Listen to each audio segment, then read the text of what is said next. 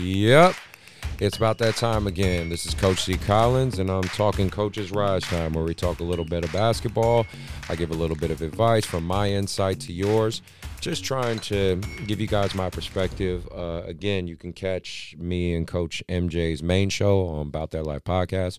For those who are supporting, those who are listening, those who like the content, dislike the content. Either way, I appreciate you taking the time to listen. If you really want to see more inside to it, feel free to reach out to me on social media. You're more than welcome to check out the big episodes About That Life podcast or previous episodes of Coach's Rise Time. One small click for you is a big help for me, so I do appreciate it. So this is the two-parter of the doubleheader that I was talking about in my previous episode. Do really want to try to get more consistent on getting you guys content out there, because even again, if one person's listening, that means a lot to me, because you're taking the time out of your life to hear me talk and give a little bit of my perspective. Hope everybody's safe out there with COVID and the numbers rising. Please try to keep yourself mentally strong, lean on your family, make a lot of Zoom calls. Don't isolate yourself if you can, because we're already kind of forced to see the same four walls every day. And just keep your head up, because I know it's tough, especially for athletes out there. So for this topic, I wanted to talk pick and roll, right? I wanted to keep it pretty simple. Last topic was, pretty something more sensitive, obviously more personal. So let's zero it in back to basketball. And I wanted to talk the pick and roll. Now, everybody in the basketball world uses the pick and roll. That's obvious. I mean, that's just, part of basketball. If you want some numerical support of it, in the NBA, each team, let me back up. In the NBA, not each team, but each game, the pick and roll is used a minimum of 88 times per game. 88 times on average per game. And of course, that's counting both teams. But 88 times the pick and roll is used on average. So it's safe to say that the pick and roll is here to stay. And of course, there's many variations. There are many styles you can run it. Different types of screens. For me in particular, I like to run flat.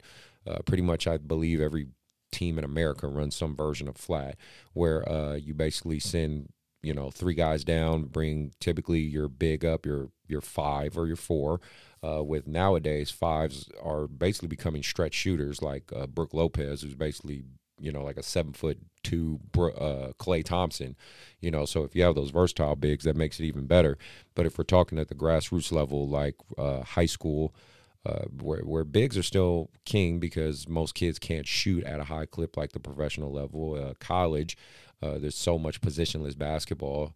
And then youth side, grassroots, where we're talking like 8th grade and below, where bigs are still overall pretty dominant, because kids just typically don't have the coordination and the ball strength to shoot a three-point shot, especially a long three-point shot at a consistent rate. Even their mid-range still suffers. So the pick and roll is still a big weapon. So then it poses the question, when do you start introducing it? When do you start teaching it? You can't really teach it at 3rd and 4th grade. One, just don't have the IQ, don't have the body control. Typically, if you have a really big 4th grader, kid can barely walk and chew bubble gum. So trying to get him to conceptually do a successful pick and roll is a pretty tall order to ask. So that eliminates those 2 grades. 5th grade is very interesting. I believe, and again, this is always my perspective and me giving you guys some insight as coaches. Steal my ideas if you like them. If you don't, say he don't know what the hell he's talking about. But I believe by 5th grade, that's when you introduce the concept of the pick and roll. You can put in your play flat. Like for me, for instance, which is send the 3 other guys the hell out the way, get my ball handler, my big up there, do a 2-man game, create from there, figure out basketball, right? Or you can get more intricate, setting, a ball screen with the opposite action on the weak side, doing a pin down or a hammer screen. You can do, decoy screens. I have a play called Chico where it's a pick and roll action, but it's a wall screen. You can introduce horns. But I do believe by 5th grade, you do need to start to introduce the pick and roll action. 6th grade, I think it needs to be implemented, and you conceptually in your practices and drills break down how to do a successful pick and roll. Like, for instance, this is just an example of a drill I teach where we do a 2-man pick and roll action. Big passes me the ball, then goes up to set a screen. The guard's job, because he'll have his own ball, is supposed to dribble down past the shoulder, past the bottom shoulder of my big, and then recover back up and then hit the opposite shoulder of the big to let them know that that is the side they roll on for a pick and roll action. And then the big decides if they want to roll, if they want to pop. My guard then has to make a successful pass and then run across, do a flare into a pass from me, because remember, the big threw me the ball at the beginning. I pass it to him for a 3-point shot. Again, that's just teaching the concepts of how to move on a pick and roll. I think you need to definitely start doing those type of drills. I think you should do those drills all the time. But personally, you really have to overemphasize them in 6th grade, 7th grade, 8th grade. Because the reality is by the time they hit high school, they're going to do the pick and roll action. Now, of course, there are some high schools that don't. For instance, the high school I coach at Whitney, Coach French isn't a big proponent of using pick and roll, pick and roll, pick and roll, pick and roll, pick and roll. He uses the triple gap, which is, basically trying to create a lane. You either have a dump off, a kick out, or a safety. Nothing wrong with that. But the reality is by college, for sure, I don't care what level of college, whether you run the short 17 action with some curls there, you can run the Princeton action, you can run you can run a motion.